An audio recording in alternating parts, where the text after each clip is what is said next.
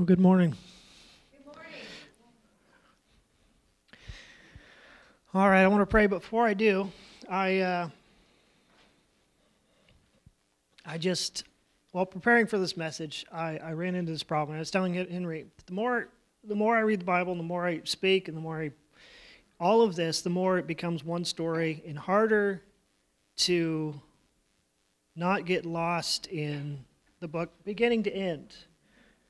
And you start connecting dots, and it starts to look like, one of those, in the movies you see somebody's got this secret board that's got all the pegs and the strings, and I mean that's what this looks like in my mind when I'm trying to come down to make a message. So when I pray, I want to pray for the Holy Spirit to give all of us really, but just wisdom and revelation, that he would, open our eyes, give us eyes to see and ears to hear, so that we could all, because my prayer is that the Lord, the Holy Spirit, would you give you guys the inspiration, the revelation of himself. Not that it's me, but it's him, That's the whole point of this. It's us receiving from the Holy Spirit.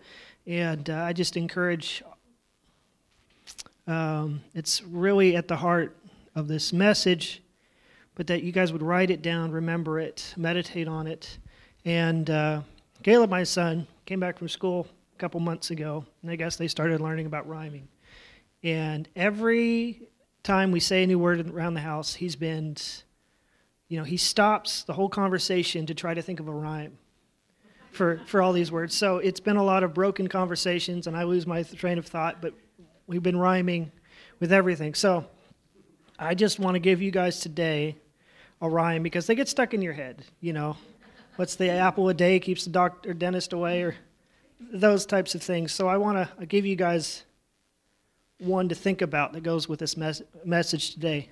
And it's, meditating day and night makes my life salt and light. So that's what I want to give.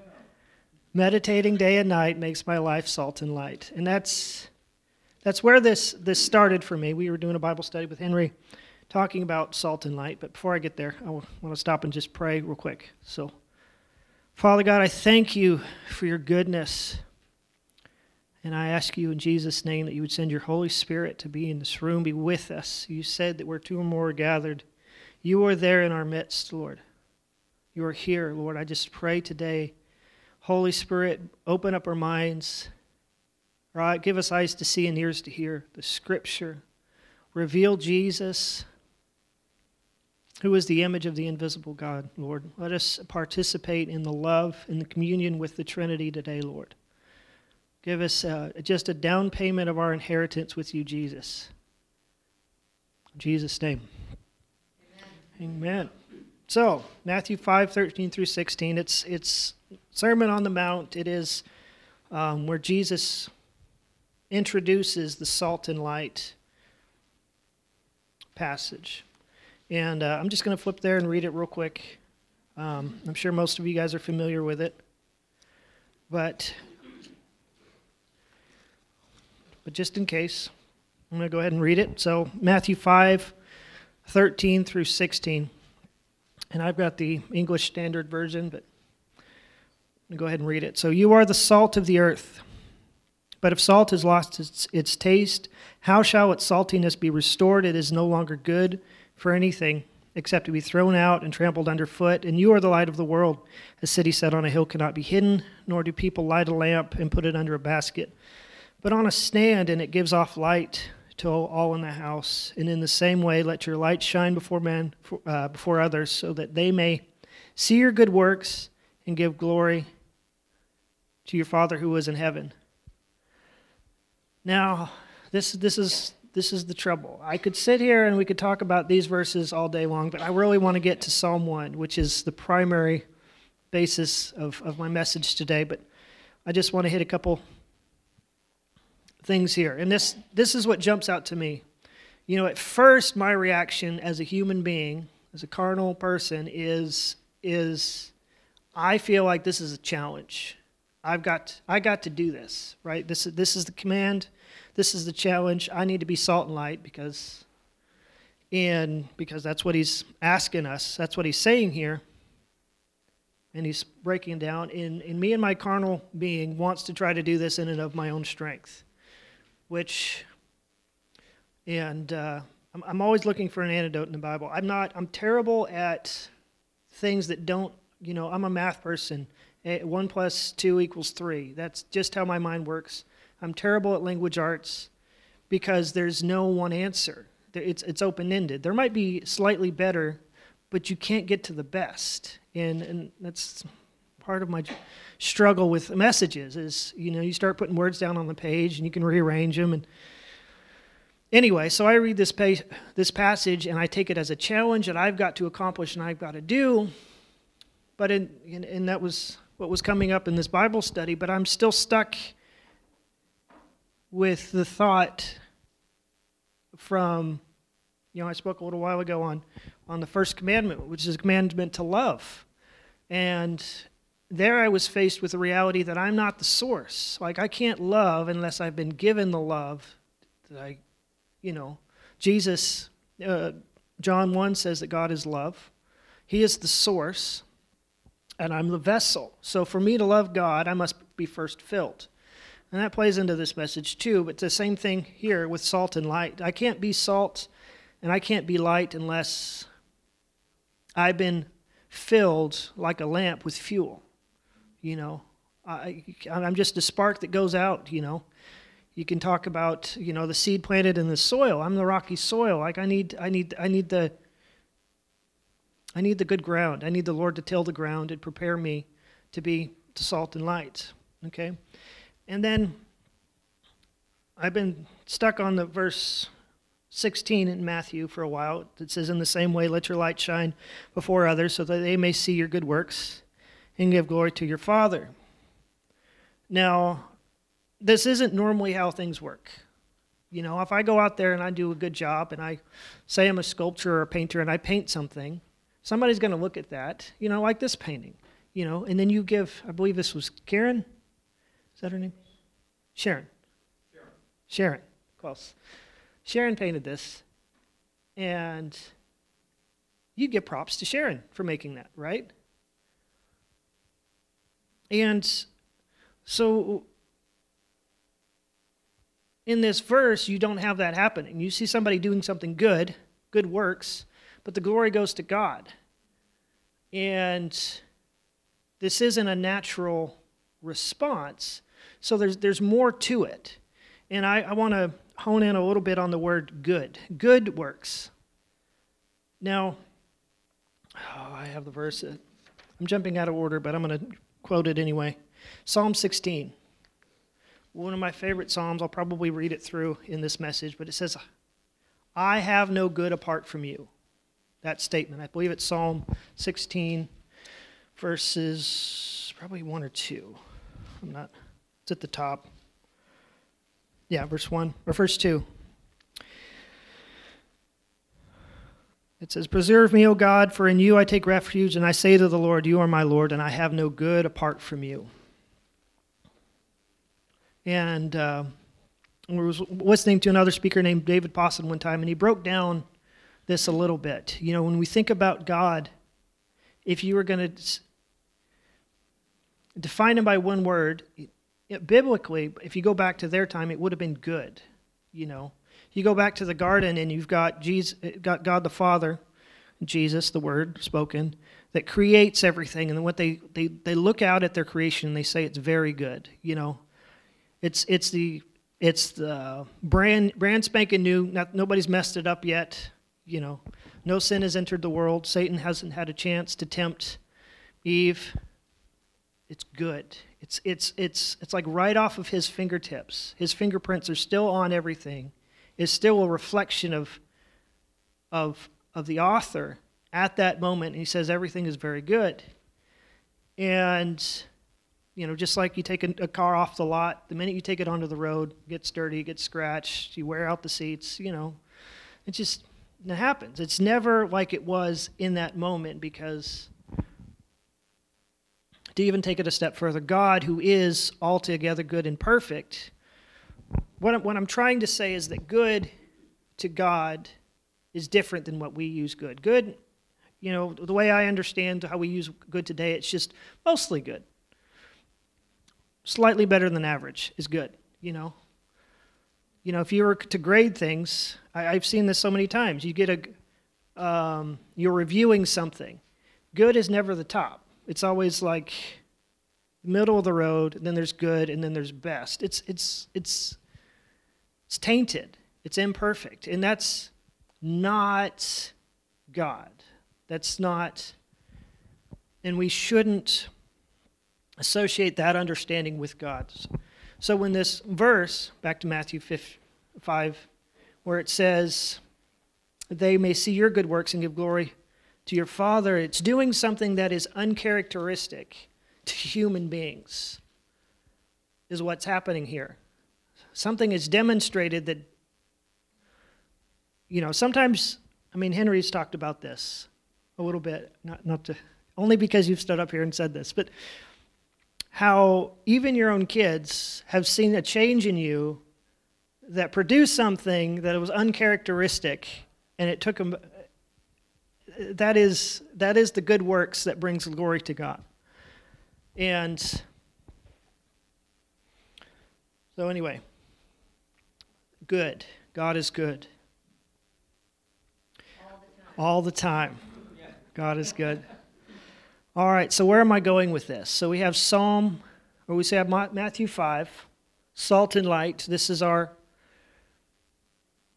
who we are to be to represent the Lord, but we cannot do that because we're not the source in and of ourselves. So we were, anyway, backing up, our Bible study, doing this, me trying to do this in my own strength, and my question to internally was, what lifestyle produces salt and light?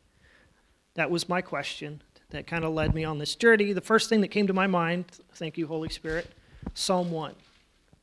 So that's where I want to spend most of this message today, Psalm 1. And specifically one phrase, but I'll get to that. But I'm going to go ahead and just read it through. I love this psalm. It's short, 6 verses. Again, I'm reading out of the ESV. Let's start at verse 1. It says, "Blessed is the man who walks not in the counsel of the wicked, nor stands in the way of sinners, nor sits in the seat of scoffers, but his delight is in the law of the Lord, and on his law he meditates day and night. He is like a tree planted by streams of water, and yields fruit in its season, and its leaf does not wither. In all that he does, he prospers. The wicked are not so, but are like chaff that the wind drives away. Therefore the wicked will not stand in judgment, nor sinners in the congregation of the righteous. For the Lord knows the way of the righteous, but the way of the wicked will perish." If you've ever spent much time in the book of Revelation, there's so much of the language out of this that translates to the imagery, the language in the book of Revelation, ending with Revelation, I believe it's 22, where literally out of the throne of God that Jesus sits on is a river of life in the New Jerusalem with trees bearing much fruit planted along its banks. Same imagery. That's our eternal inheritance, and this is our taste of that today. So back to that phrase, meditating day and night produces salt and light. That is verse 2, "But his delight is in the law of the Lord, and on his law he meditates day and night." So I want to back up a little bit. Verse 1, and this is the contrast to this, and I think there's a couple points in here I hope I can explain well. But verse 1, it says, blessed is the man, first of all. What that is saying, and if you go back into the Hebrew, and what the idea that's trying to communicate is, oh, how happy is the man. That's what blessed is the man. Oh, how happy is the man. There's an exclamation mark there. It's an intense, it's the touchdown to win the Super Bowl. It is, oh, how happy is the man. But first it starts with the negative, who does not walk in the counsel of the wicked, nor stands in the way of sinners, nor sits in the seat of scoffers. Elizabeth had to point this out to me, but it's walking, standing, and then sitting. It's a progression.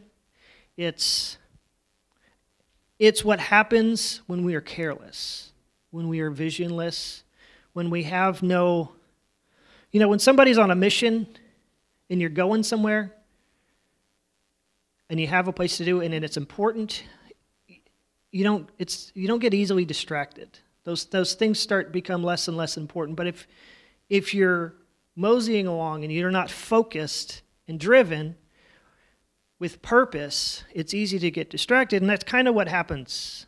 So you got a guy that's walking along, and he's tempted. And I love James 1's, and I'm just going to read this. We don't have to turn this. But he kind of does the same thing. He explains the same actions. And it's James 1:14-15. He said, "But each person is tempted when he is lured and enticed by his own desires." We've given counsel. We've listened to something that resonates a little bit to a desire in our own hearts. Then desire, when it is conceived, gives birth to sin. We give in. We participate. And then sin, when it is fully grown, brings forth death. And that's what happens, said the wicked. In verse 4, it says, "But the wicked are not so, but are like chaff that the wind drives away." In Revelation, this is what happens at judgment. The wheat and the chaff is separated, and the chaff is burned. So this is the contrast between the wicked and the righteousness. Blessed is a man who doesn't do that, because that leads ultimately to death. When we are, and it's unfortunately in America today, we kind of have.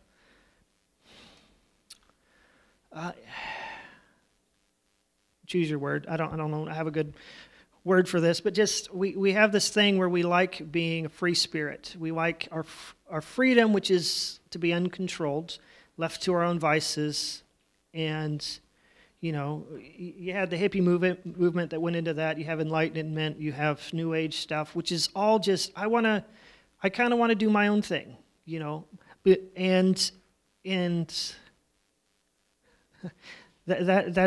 that's what leads to trouble, because that's when we are without. And he quotes this verse, and this is what Henry and I in this Bible study have been talking about, is the law. What is the law of the Lord? And for me, it's the boundary lines. To go back to Psalm 16, we'll go through and read that in a minute, but it says, "The lines have fallen for me in pleasant places." And I remember being at IHOP and singing that over and over. Boundary lines have fallen for me in pleasant places. And it's the safety and comfort, but also, like in this passage, it's like being a tree planted by streams of water that bears fruit in its season. It's fruitful, it's rewarding. There is joy, there is safety, and there is peace. So let's look at this for a second. So verse 2 in Psalm 1, it says, "But his delight is in the law of the Lord, and on his law he meditates day and night." Now, I don't know about you, but the first time I read through the Psalms, and you got David, what sounds to me like he's oohing, and he's like drooling over the law of the Lord. He's salivating over how awesome and rewarding and amazing it is. And all I hear is a rule book, I never liked rules as a kid. I didn't, the boundaries, the fences, they never set well with me. I respected them for the most part, but they weren't the delight that this verse is communicating. And there's kind of a reason for this. I remember taking Caleb to Mexico, and it was like time and time again we would be somewhere, we'd be like in the taxi ride, and he's like, no, I'll take it back. We get to the hotel room. We're in the hotel room. It's a nice hotel room. There's a little pool the size of a twin bed on the balcony. He is on cloud nine. He's got a pool. He's got chips, or crackers or whatever, that is enough for him. He is satisfied in me with the understanding that there is a whole kiddie park and a beach just outside his hotel room. Like you could literally, you walk to the back, you can look and see it. But he doesn't care. He's stuck on the little bathtub on the balcony.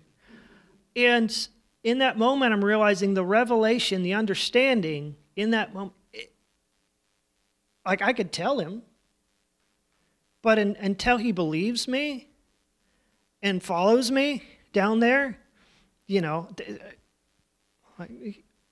kiddie pool, ice cream cart, beach, sea turtles. I mean, what more could a little kid want, right? Sand. But no, he's stuck in the kiddie pool. And he gets bored and he gets over it. And, you know, it's just kind of like, yeah, that's all he knows. And it's the revelation. It's the understanding that brings the desire and the delight. Okay. So let's talk about what the law of the Lord is for a second. So verse 2, but his delight is in the law of the Lord. And I was thinking about this, and I just jotted this down as I was like processing, and the more I come back to it, I'm like, no, there's something there. So I want to read this. Now this is just my own notes. I wasn't particularly focused on this, but I think it's worth saying. So the law for me is three things. I'm going back to this boundary lines analogy because that's what it is for me. It is removing distractions and hindrances to commune with God. Is number one. Number two, it also positions us in proximity to receive from God. You know, we're not far away. We're in His boundary lines. Think the Garden of Eden. They were in the garden with God and walked with him in the cool of the day. Number three, it also reveals God's character and his nature, because the rules, the law that God has given, especially for David, I mean, you're thinking Leviticus, thinking the Ten Commandments, you know, don't boil a goat in its mother's milk. Some things that I don't, like the delight part, is a reach, it's a stretch. But what all of it together starts to paint a picture of is who God is and his character and his greatness. That was one of the things that he would do, is he would, like taking them to Mount Sinai. He would take them out there, he would show them something and declare his name to them. He would give them some revelation of who he was. And I got to tell you, I was reading through that the other day, side note, and, you know, we focus on Moses so much through that story. You know, he's the main character. He's leading the people. But what about Joshua? You know, talk about a story that I want to see played out. Because Joshua pops up, you know, I forget where he pops up exactly, but for me, he pops up when he's part of the 12 that come back. It's like, no, we can take the giants, you know. We can take this land. And he's one of those people that's like, yeah, we could do this. But that means that he was probably there in Egypt. He probably remembers Egypt. You know, he wasn't that. He was old enough to have been through all of that. The plagues, the crossing of the Red Sea, all the events of Mount Sinai. But what he did that others didn't is he sat outside the tent when Moses would go meet with God, and he would listen and he would hear. And he would get as close as he could, and he would sit there. And his thoughts and his mind was on those things instead of, you know, listening to Korah and the other guys and making calves and doing other things. He was sitting there listening. And then, you know, Mount Sinai kind of doesn't go well. Israelites decide, you know, they don't want the nearness, the closeness with God, and they want Moses to go be their mediator. And then you have the event with the 12 going out and spying out the land, and Joshua and Caleb come back, and they're like, yeah, we got this. God's on our side. Joshua had some revelation there. He had some understanding that the others just didn't place themselves in a position to see. And I just talk about the low of being that man that was like, we could do this. We could take the promised land. And everybody around you says, nope. And God's like, 40 years in the desert. Like, I just talk about the low. But I think it was also a gift. This is just my personal thoughts on the matter. 40 years is plenty of time, enough time to raise up a new generation, a new army, time to train. If you were going to take that time and be wise with it, oh my gosh. I mean, you'd come out there looking like Rambo. I mean, you could take on those giants. And I just, you get down to Exodus, I think it's 20, 22, and then on through Deuteronomy, and you into Joshua 1, and you've got God telling Joshua to be strong and courageous, to go take the land, to obey the commandments. And if you obey, it will go well with you. But in the same breath that God is telling Joshua to do this, he's also telling Joshua, the guys that are following you will fall away. And I want you to teach them a song, because when they do stumble and when they do fall and when they start chasing other gods, I want you to teach them this song to bear witness to them that they have sinned.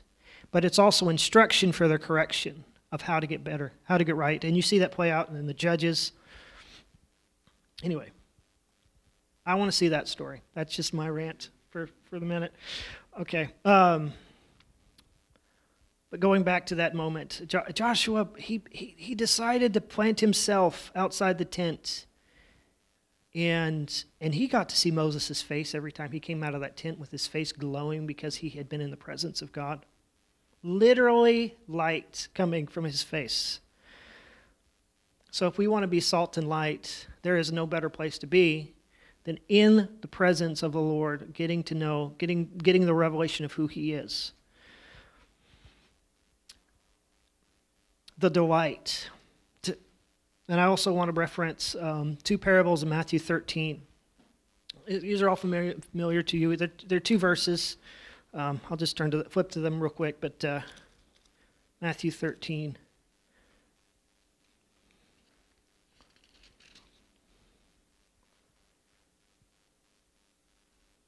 Hmm. 44 and 45. The parable of a hidden treasure and the parable of the pearl of great value. This is Jesus saying, the kingdom of heaven is like a treasure hidden in a field, which a man found and covered up. Then in his joy, he goes and sells all that he has and buys that field. That's how valuable this is. Jesus is saying, this is the kingdom of heaven. Again, in 45, he says, the kingdom of heaven is like a merchant in search of fine pearls, who, on finding one pearl of great value, went and sold all that he had and bought it. This is the kingdom of heaven. And we've talked about this,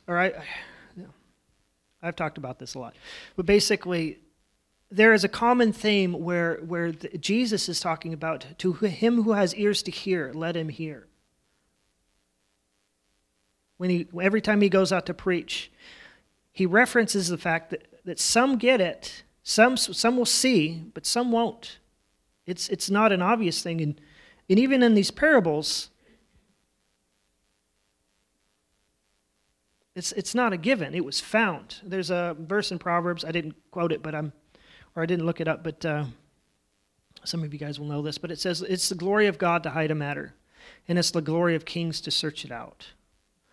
Which we were talking about this. It says two things. It speaks of it's the glory of kings to search it out.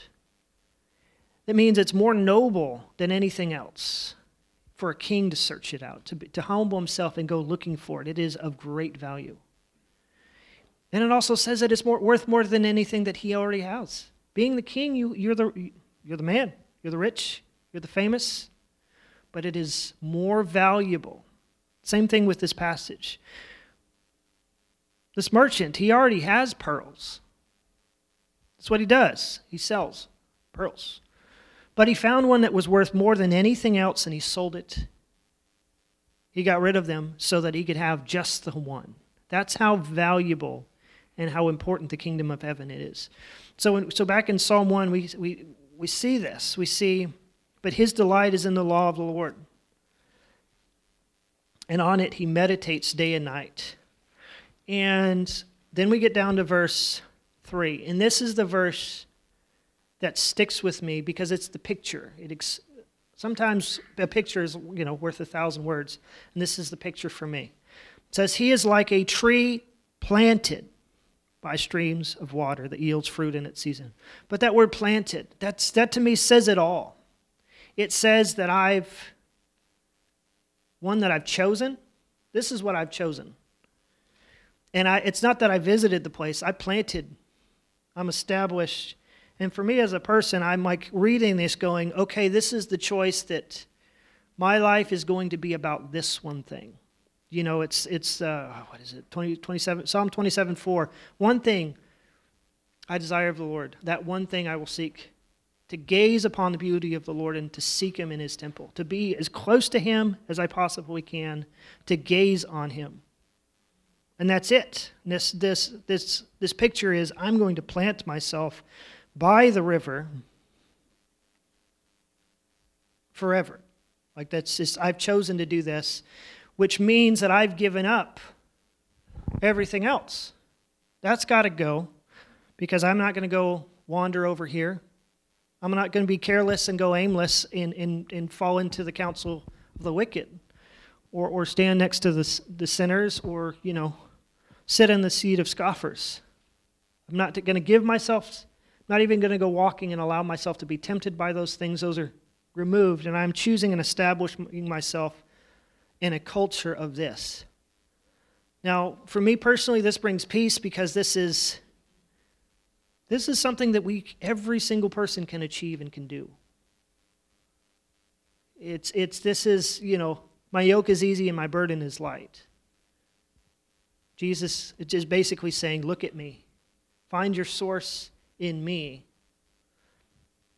What is the verse? Seek first the kingdom of God and all in its righteousness, and all these things will be added unto you. This is the good part. This is Mary of Bethany, when Martha's in the kitchen, worried about all the cares of the world, and she comes out frustrated with Mary. He's just sitting, talking to Jesus, and Jesus is like, this is too big of a deal. She is choosing literally the most important thing. Period.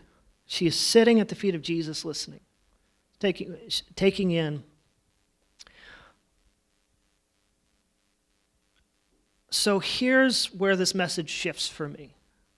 Because it becomes less about being salt and light and more of grasping the value of what we are given in Christ Jesus as the image of God. And this is something where words don't convey the meaning and the understanding of what we have in Christ and what we have in God.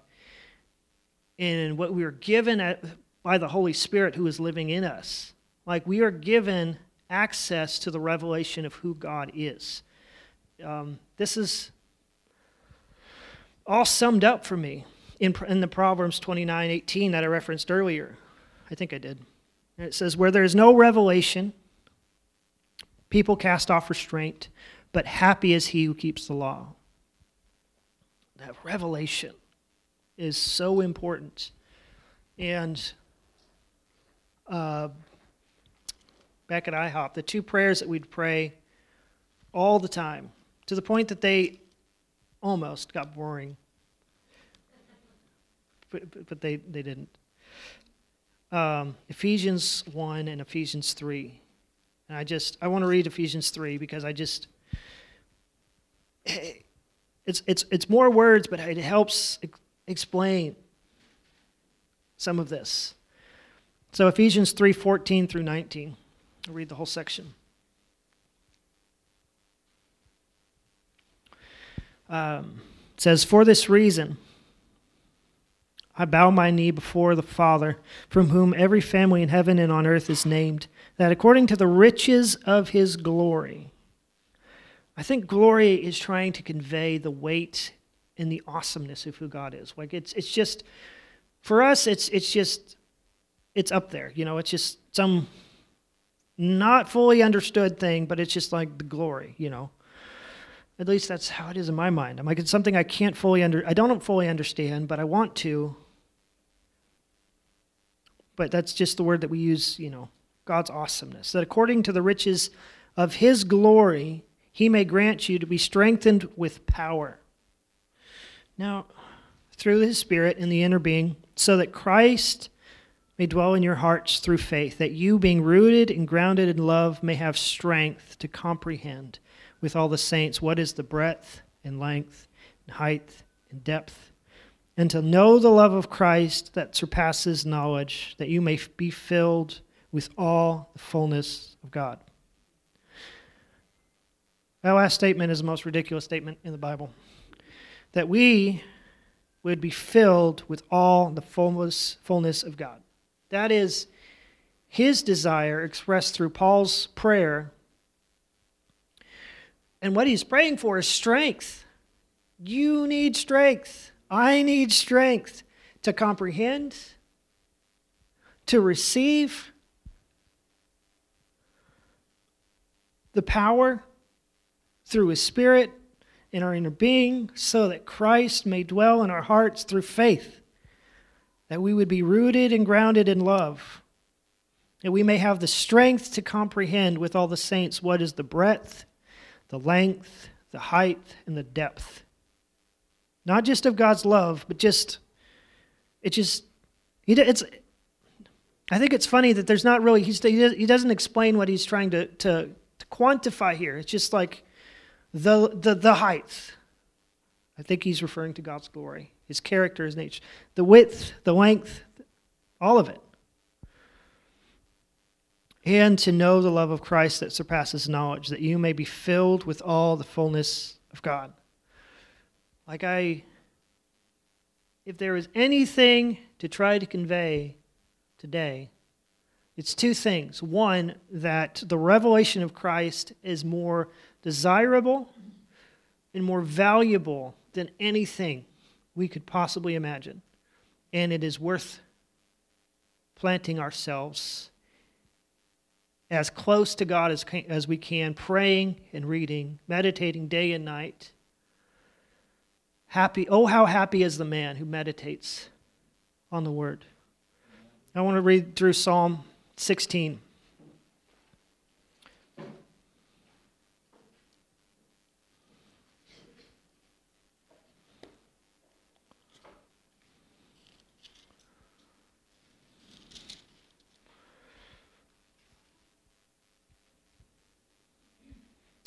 We'll start at verse 1. It says, "Preserve me, O God, for in you I take refuge. I say to the Lord, you are my Lord, and I have no good apart from you." It's an acknowledgement of my position before God. I love in Revelation 1, John gets a revelation of Jesus. What's the first thing he does? He sees him and he falls dead. Like he can't get any lower. Like it's a physically, I have to go low. John the Baptist's response from seeing Jesus is, he must increase and I must decrease. Like it's just, when true revelation of who God is comes, there is no standing in his presence. It's a prostrate, because that is right. It is right that I would go low so that he may be exalted. And I have no good apart from you, says Psalm of David. So verse 3, "As for the saints in the land, they are the excellent ones, in whom is all of my delight, says the Lord.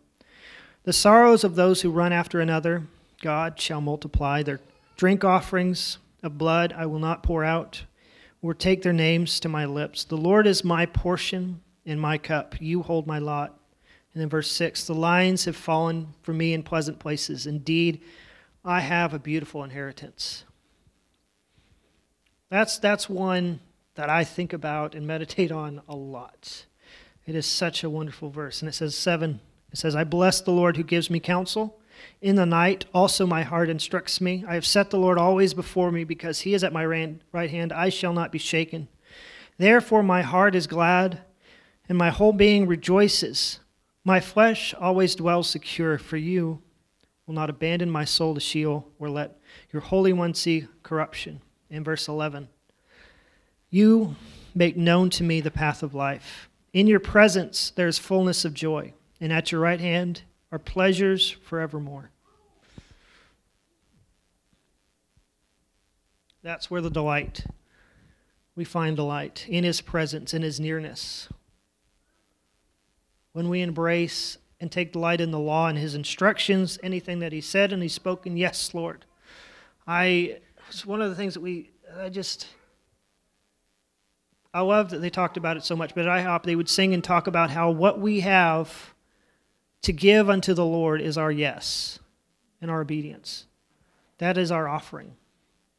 And I've heard it said a couple times, but I just, like our life, our 120 years or whatever our life on earth ends up being, is our opportunity where we have the choice. We are tempted. We have the good and the bad, the light and the darkness, and we have our ability to choose. That is our free will.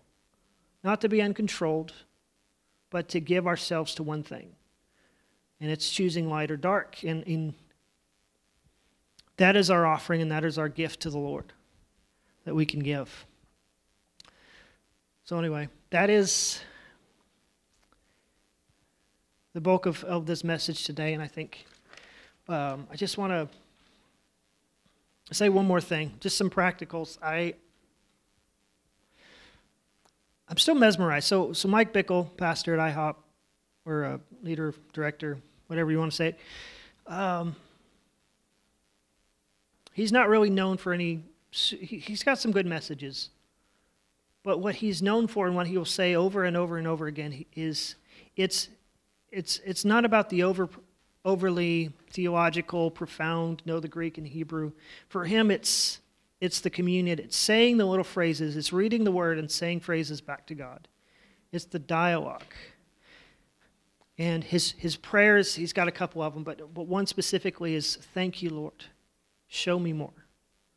That attitude is, thank you for the revelation. Thank you for making known to me the path of life. Will you show me more?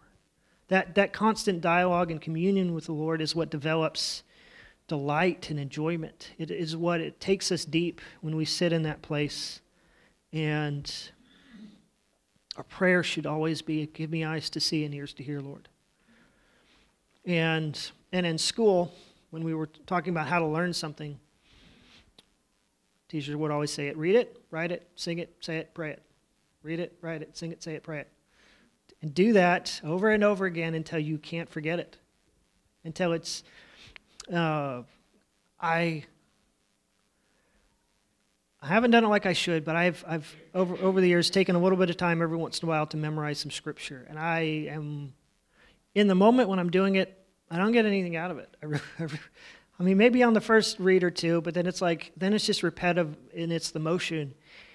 But it bears fruit and dividends over time. And it's been Ephesians 1, James 1. Those are ones that I've memorized, and it's come back to me over and over again. And it is worth doing. It is worth meditating and planting yourself in a place of communion, in the Scripture, in the dialogue with Jesus, because ultimately it is our inheritance. So I'll leave you with this one last thought.